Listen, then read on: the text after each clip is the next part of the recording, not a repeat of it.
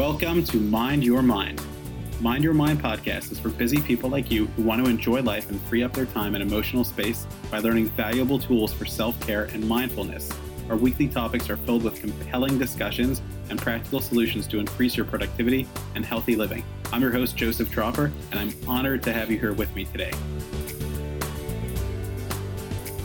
Hello and welcome to episode 42, How to Become More Likable in 6 Ways. Dale Carnegie. This is part 2 of a 4-part series focusing on Dale Carnegie. Always appreciate everyone's feedback regarding our first series, first episode of Dale Carnegie, and that was just a foundation of some of his ideas and a couple of ways to implement his stuff in a expedited way. When I focus on today's, I think that you're going to gain a lot of information about emotional intelligence. Daniel Goleman wrote that book and really brought it into the 90s, and it's certainly a big part of business acumen today. I mean, everyone tries to impress the customer and make sure that the client and consumer is always right. People expect a lot. The kind of Amazon higher tier, respectful way of dealing with people. Dale Carnegie, like I said, lived in the early 20th century and was really way beyond his times. And I think that because of his sales background, that really helped him apply this to business. And I think that he really is a great forerunner of emotional intelligence. So I'm going to talk about 6 ideas of his.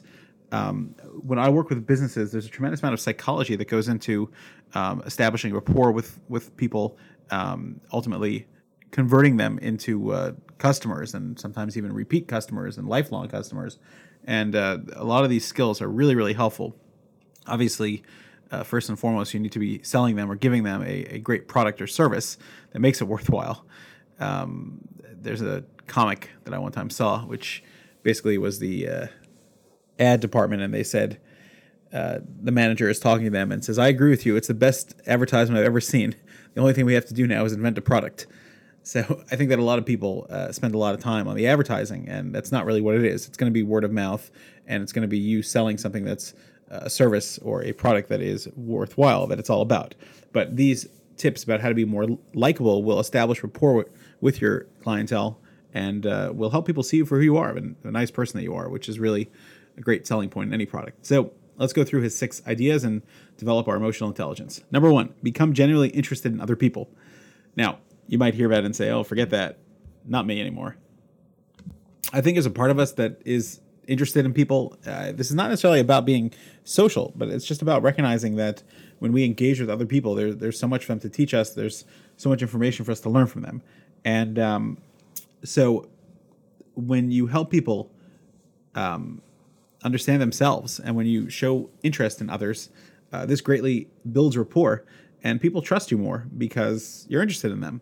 And I think that if we want to be successful in any field that we are in, it's always important to just know people and understand people. I mean, as I've mentioned many times, there's statistics that show that doctors are sued less and have smaller lawsuits against them for malpractice when they are more friendly and caring about their clients. Because if you have a relationship with a doctor, you're going to be a lot more forgiving for a mistake that he or she made, as opposed to if you already don't feel any connection to this doctor, you might jump on any opportunity you have to sue them when they do something wrong.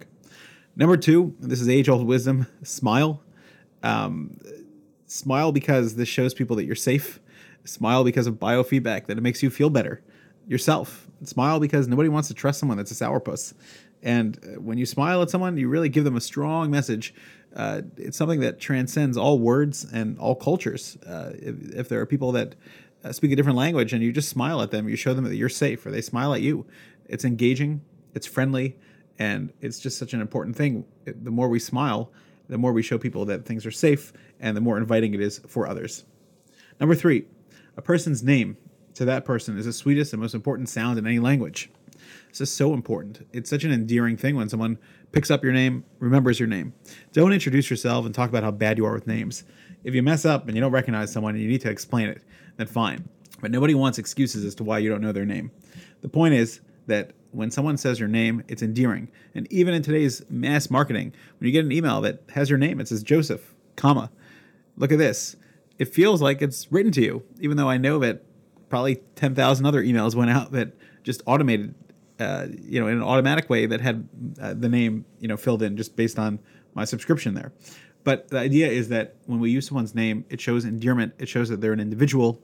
And I'm not talking about their last name. I'm talking about their first name. It's an endearing thing. Of course, be careful, because sometimes people want some distance, or maybe don't feel that it would be appropriate for you to be using their first name. And of course, every business is different. Every situation is different. But the general idea is that when you have the opportunity to use someone's name, this is something that can be very endearing. Number 4, be a good listener. Encourage others to talk about themselves. This is something that is important. Conversationalists are always worried about, what should I say? The answer is nothing. You should listen. When you listen, you learn more and you gain more. And people like to talk about themselves, and people have things to share. And when you allow them to share, you're going to learn from them, and you're going to create endearment between you and them. So just learn how to listen. Number 5, we mentioned this last week in brief, but let's expound upon it a little bit more. Talk in terms of other people's interests. This is not to say that everyone's so selfish. I mean, we all have selfish parts to us, but people want to know, what can you do for me? Or what will I gain from being in your proximity, or paying for your service or product? Well, talk in terms of what their interest is. It could be that this is a joint interest, that I would like you to purchase my product so I can make money, but you have to appeal to what is useful to your clientele. And when you talk about things that are going to be helpful to the client, to the other person that you're interacting with, this will create a closeness and a trust between the two of you.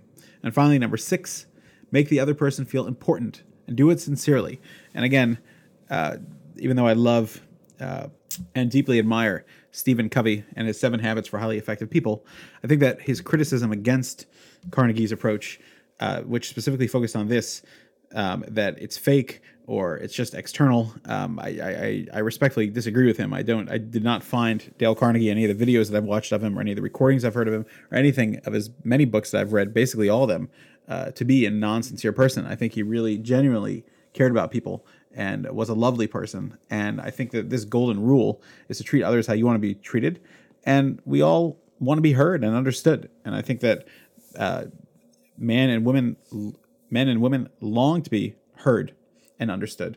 And when you become genuinely interested in others and you make them feel important, because they are important, and you work on really seeing the positive things that they have to bring to the table, this really does create endearment, and this does allow for cooperation. I've used all these techniques in working with people. They are not manipulative. There are so many things that, there are books that you could read that talk about how to manipulate people, how to change their mind. This is not about manipulation at all. It's just about being sincerely interested in people, sincerely listening to people.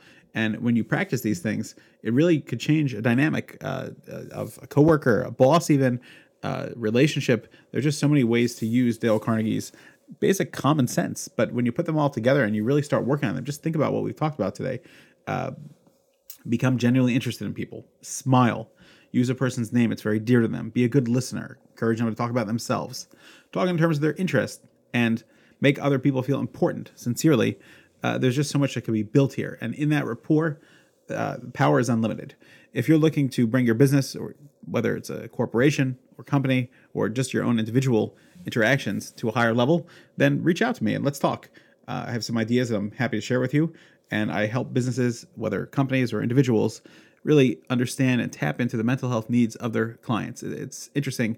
No matter where I go, what I do, or what business I engage with, I'm always looking and thinking, gee, they're doing a good job with their marketing and their interpersonal, or they're not doing such a good job with their waiting room or the way they interact with clients, etc. There's so much to always pick up and learn. And I think that most of these people, if you're receptive to them, and some of them I've engaged with, and other ones I just prefer just to be a client, because not that bad, they've lost me. They are very interested sometimes, and the conversion rate of changing around how things operate and run more smoothly and more humanistically, I think is the word I'm looking for, is really, really powerful. So think about your business and how you interact with people and how you make people feel, because ultimately that determines whether they continue to engage with you or not, and whether they respect you and like you or not. Thanks for joining us. Don't forget to mind your mind. For more practical ideas and to make sure you never miss an episode, visit us at mindyourmindonline.com.